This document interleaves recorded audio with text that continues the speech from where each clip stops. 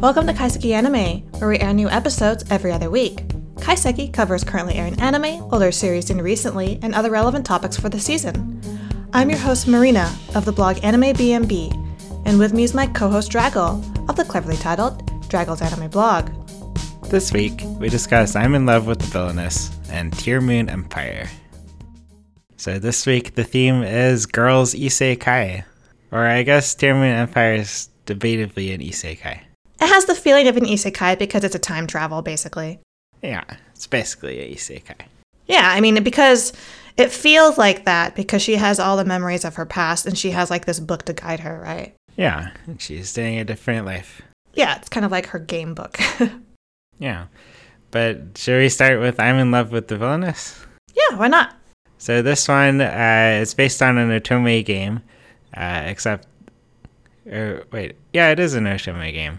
And the main character is a girl who liked the game, but she didn't like the male characters. She liked the villainess, who is this cute tsundere girl. And she enters the world of the game, and she tries to save the villainess from her terrible fate, which I forget what it is. It's probably death. Probably, yes. She harasses and flirts with the villainess all the time, and it's quite a show. She has quite the personality for a main character. They both do, honestly.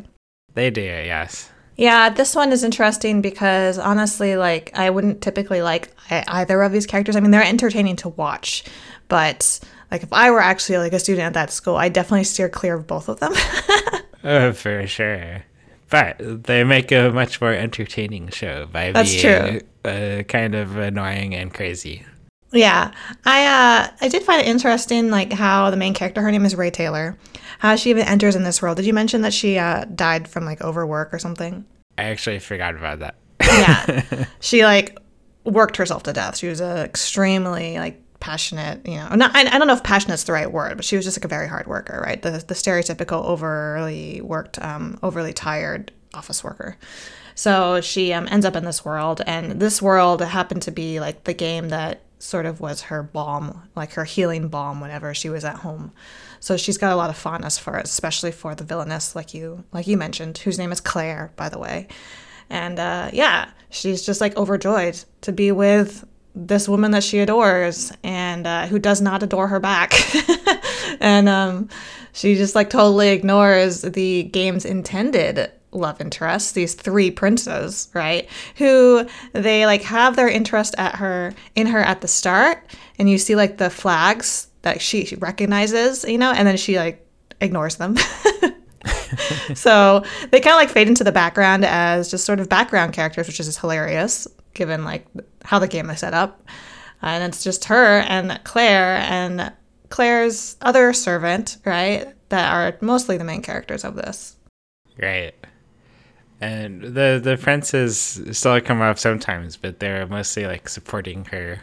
Definitely, like they've definitely been relegated to the back. Yeah.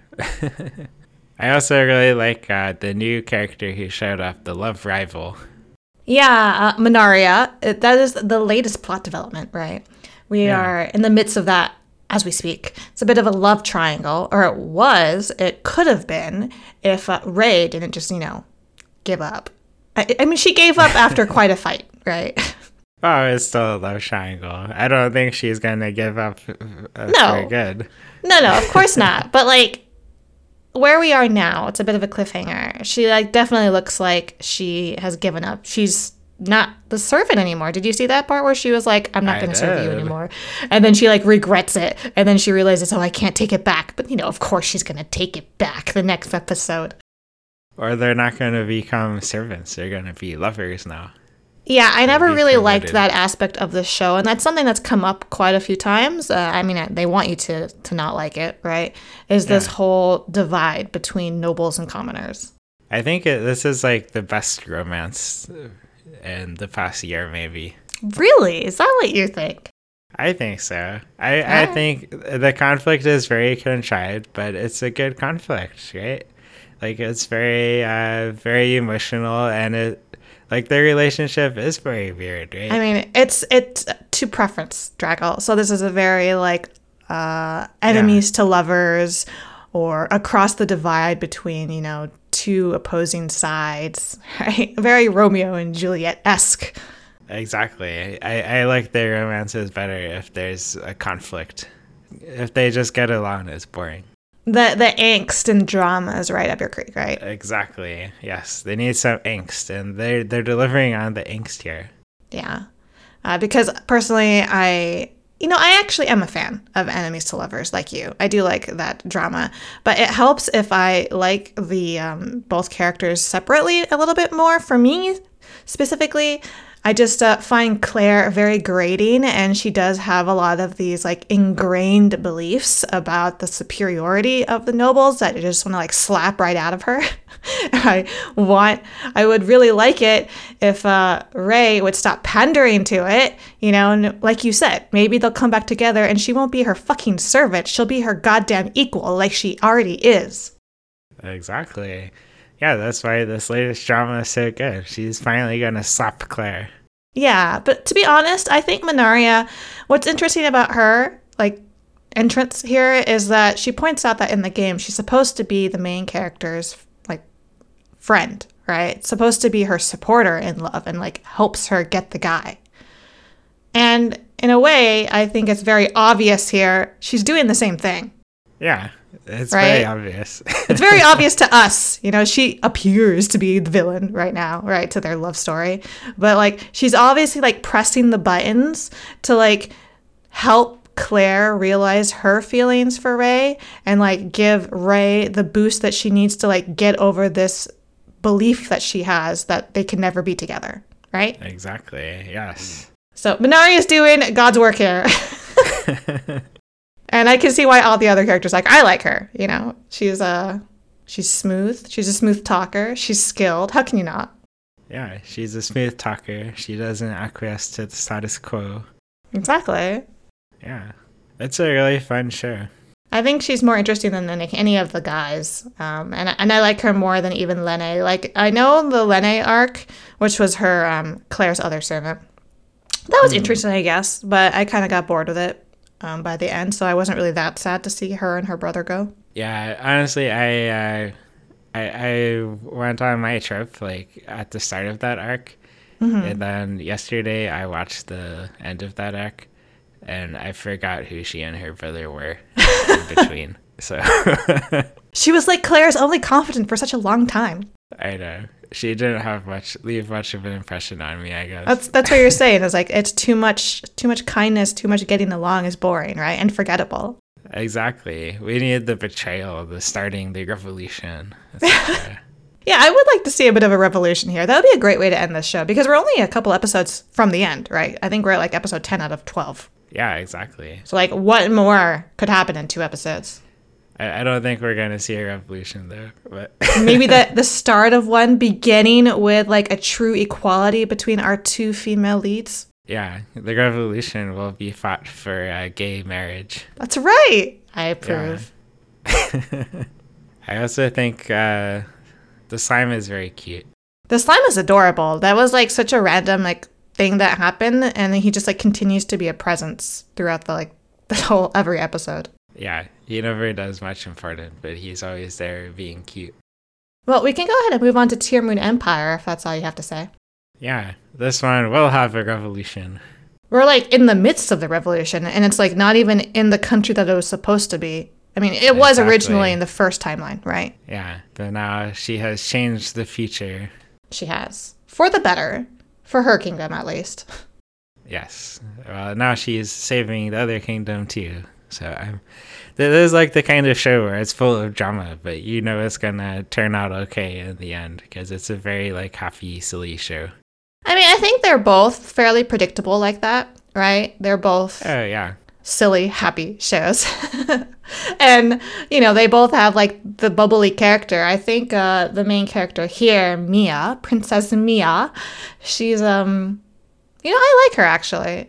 She is a lot more likable than Claire, for sure. I laugh at her for, she has her own, like, ingrained beliefs, right? Her own, like, oh, I must have the best of everything and I must have it in excess, right? Because she's Marie Antoinette. But she's got a good heart. She does, yeah. Even in her previous life, like, she wasn't really evil so much as just ignorant and stupid. Ignorant and stupid is the key thing, right? Like, she was distracted by the finer things in life and didn't have really anyone who was like steering her the right way. It doesn't really appear like she has anyone steering her in the second life either. It's just her memories of what happened before that are guiding her, right? Right. And sometimes she comes to like the completely wrong conclusion, but it somehow works out. Yeah, I do think it's interesting now that you pointed that out. I didn't think about this before, is that she really does seem very alone, doesn't she? Like, she's a princess. So she has a father and a mother, right? Like, she's treated like the wisdom of the kingdom. Like, she's the one making the decisions and changing things. But, like, how much power does a princess really have? Like, what the fuck are her parents doing? I don't know. It seems like her parents are just giving her lots of money.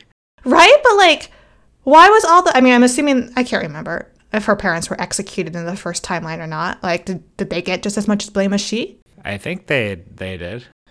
It just seems like all of it's laid at her feet and that she's the one who's having to do all these changes and she's like the one that people care about, like, you know, the face. Well, I think that's just because we're seeing it from her perspective, right? I guess. But it does seem like all these like unintended actions of her that, you know, that she's doing are enacting the changes that the kingdom needed. Right. But this show I really enjoy because it's I like seeing how she kind of turned herself around after her terrible experience. And now every time she eats like some crappy food and the other characters are like, oh, this is disgusting. But she's like, oh, this is so much better than the food I ate when I was in prison for a year. Yeah. And when she like doesn't hesitate to go touch, you know, the starving, dying child and they're like, oh, he's filthy. She's just like, whatever. I was so filthy in that jail cell, right? Yeah. And everyone's like, oh, you're such a holy saint or whatever. And she's like, oh, this poor part of town, it doesn't smell that bad. And they're all like, everyone else is just gagging at the smell behind her.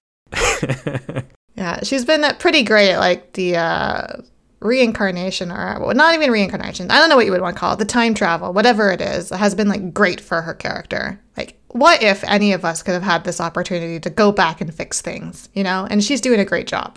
Exactly. All these other isekais, they have the stupid like revenge plot where they want to get revenge on the people who did them wrong.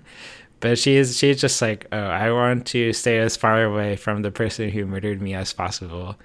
But then she like gets dragged into meeting him, and she's like, and she changed her ways, right? And then they actually like her.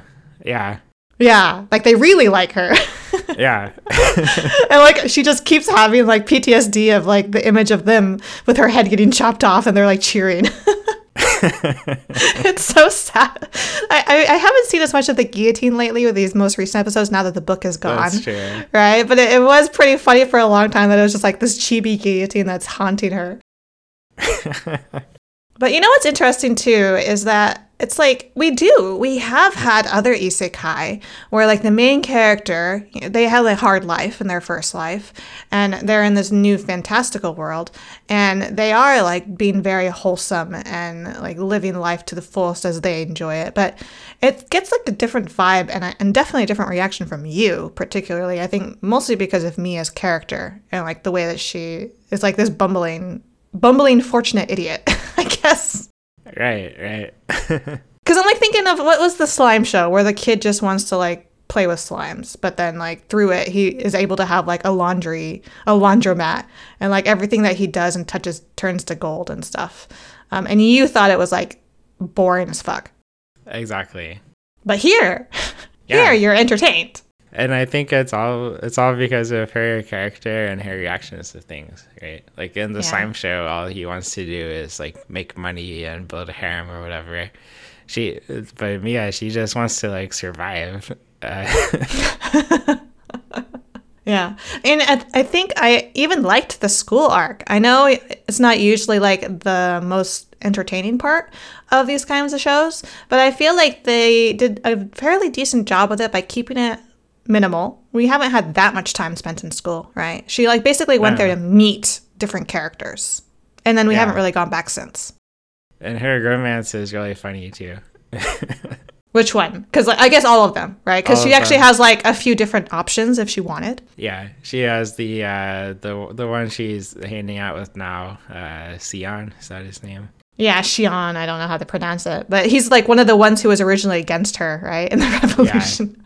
Shion's pretty cute. Like their whole interaction where he is very interested in getting to know her and she is like very much interested in avoiding him is funny. Like first at the school, right, where like he keeps trying to approach her and she keeps like dancing away and then she ends up having to make lunch for him. And then like now they're trapped together and they're in the middle of nowhere, right? Yeah. And also April, is that the other one? He's such a cute kid. Yeah, I like him and I like that she like helped him become a stronger man. Yeah, except that's not working out well for her because she wanted him to like stay completely unknown so she doesn't get executed. Yeah, but you know, now she's got everyone's adoration, so tough luck. Yeah. But yeah, I was really interested in seeing the way that the story didn't just end with her getting away from her first ending, right? Like the book disappeared because she was able to successfully get rid of all possibilities of her death, right? In that version. Great. But it didn't stop there. It's continuing now to attack Abel's kingdom, right? Because there was like inner workings. There was someone or some series of someone's working to undermine her kingdom. And when that failed because of how effectively she handled it unintentionally, now they're focusing on Abel's kingdom, which is Renmo, I think. It's like a neighboring kingdom. And they're being successful there, which, yeah, that's a kind of a cool plot development, I think. Yeah, I think so too. And it's kind of funny how like when you listen to what the revolutionaries say, you're like, well, they're probably right, but we have to side with our main character. Well, I think it's not saying that they're wrong and that they're like being fooled or tricked like because they're stupid. I think it's showing that there are inequalities, there are injustices that exist so that, you know, you should pay attention to them. You should try to fix them, but that they're being taken advantage of and like, you know, magnified for the purpose of creating a war, right? Right. Yeah. Like there could be better ways, like I guess the way that Mia did it, right? There are different ways to try to fix it if people can just like calm down and sit down and think about it and talk. Yeah, exactly. I liked in the more recent episode how she got kidnapped by the revolutionaries. And she ended up like siding with the woman and like getting help from her. Exactly. No, well, the whole thing, okay, I thought the whole thing with the money was hilarious. Oh, where she hid the money in her dress and then she prepared for them asking her to jump. Yeah, and then she put it in her socks and the kids are like, I bet it's in her socks. Tough luck for you kids. She had already removed the money, but you were right. Yes. I also like how she, I guess in her past life, she grew up, but she is still totally a little kid. Oh, yeah. I mean, she is still a little kid because when we last saw her, she was more of a young woman at that point, right? You can like see it in her character design. Right. So she obviously still has a lot of growing up to do. But I mean, in her past life, I think when they executed her, she was like 17, 18 or something. Yeah. But now she's back to 12 or whatever, and she definitely still acts like a 12-year-old. I mean, I think it's also because of how coddled she was even before. Right. And she wasn't really ever given the chance to, like, mature emotionally, like, mentally. And now she'll hopefully get that chance. So it makes sense to me that she still acts that young. Exactly. So I don't know about you, but for me, I think this is the show that I most anticipate each new episode. Yeah, I'm surprisingly excited to see this every week. There's actually a lot of shows I feel that way about, but like this one, I actually enjoy this one even more than Villainous, but I like them both. Yeah. And I wouldn't say it's like the best show of the season. No. It's so much fun to watch each episode. It's fun. And you know what? It's like the time of year, it's winter. You know, I just want to laugh. Exactly. It's doing just that. Yeah. It's a great show. And is this one only 12 episodes or is it longer? No, only 12 episodes. Yeah, we're going to be done soon. this one's based on like a lot of light novels, right? So it might get a sequel.